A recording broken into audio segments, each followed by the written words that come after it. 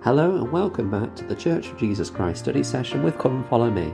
I'm your host Matthew Roberts and this is Season 4, Episode 206 of this daily study podcast.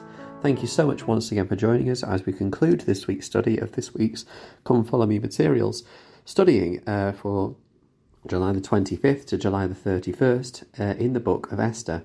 And now we've reached chapter 7, and this really is the end of the main story of the book of Esther, where there is the second banquet that they're going to have, the second day of the banquet of wine. The king asks again, what is it that shall be granted thee? And he asks again to half the kingdom.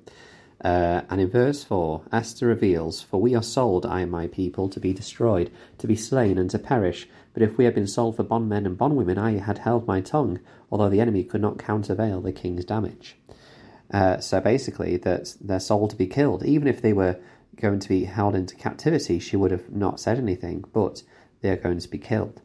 And the king is angry about this. And asks who it was, and in verse 6, Esther reveals that it was Haman.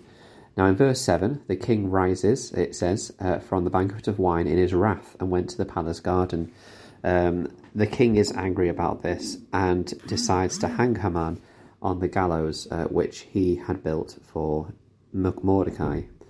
So this is obviously the clear fall which happens with the pride that we were talking about, and the king's wrath is pacified.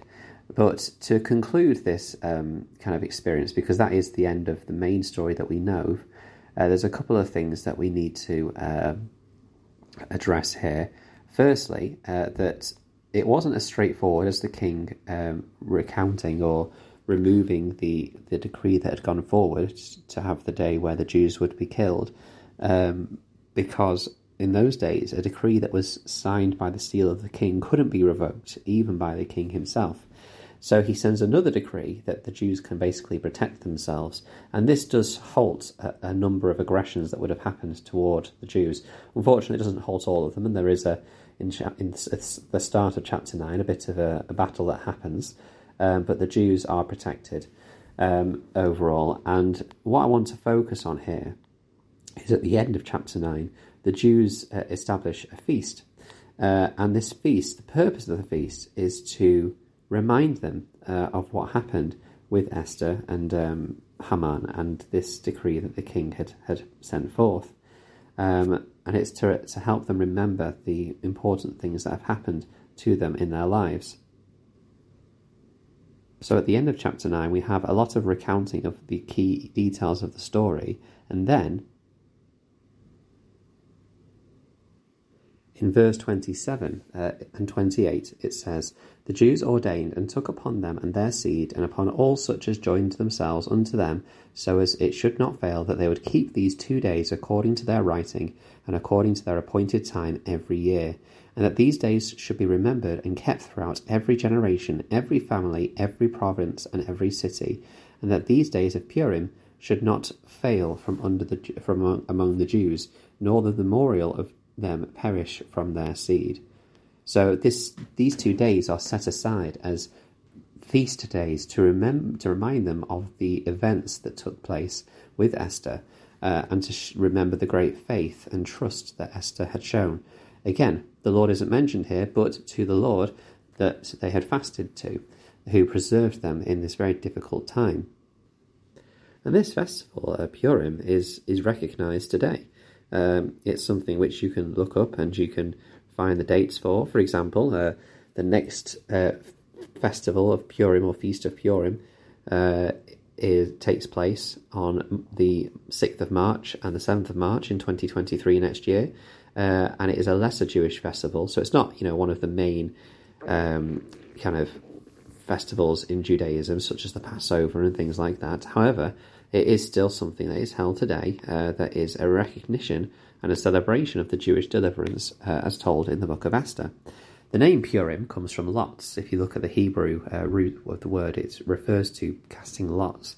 And this relates to how Haman cast lots to choose which day of the month would be the day of the Jewish massacre. But again, it didn't take place. And so it is a reminder on those days instead of how they were saved rather than they were lost.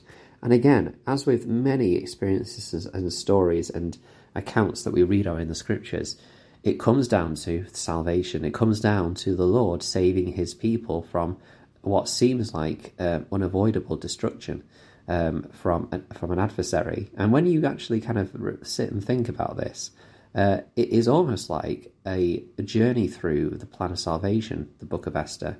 We have Esther being chosen to go into the king's court, selected, foreordained perhaps, to go and do that work. And so you could see that as a kind of a pre-mortal experience going into mortality. You then see Esther going to the king and revealing the plan of destruction that the adversary or Haman lays into place. And then that salvation is granted by the king in this instance. And again, that can be related to our King of Kings and Lord of Lords.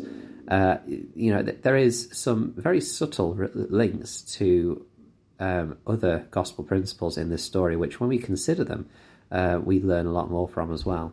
So it's, this book is full of so many fantastic messages, and it isn't just a nice little story about a queen who lived in a land far, far away who saved her people.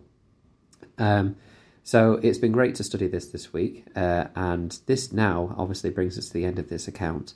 In chapter 10, we see the ending being that Mordecai stands next to Ahasuerus in power and might.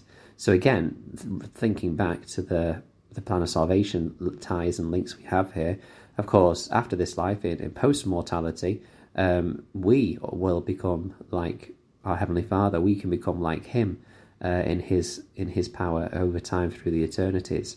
That is what he desires us to be. And that is what happens at the end of this book of Esther to Mordecai. So it is, again, just some fantastic parallels with the plan of salvation found in Esther, which I thought was quite interesting to note during this study that we've had through the week as well, along with other many things that we learn alongside that as well.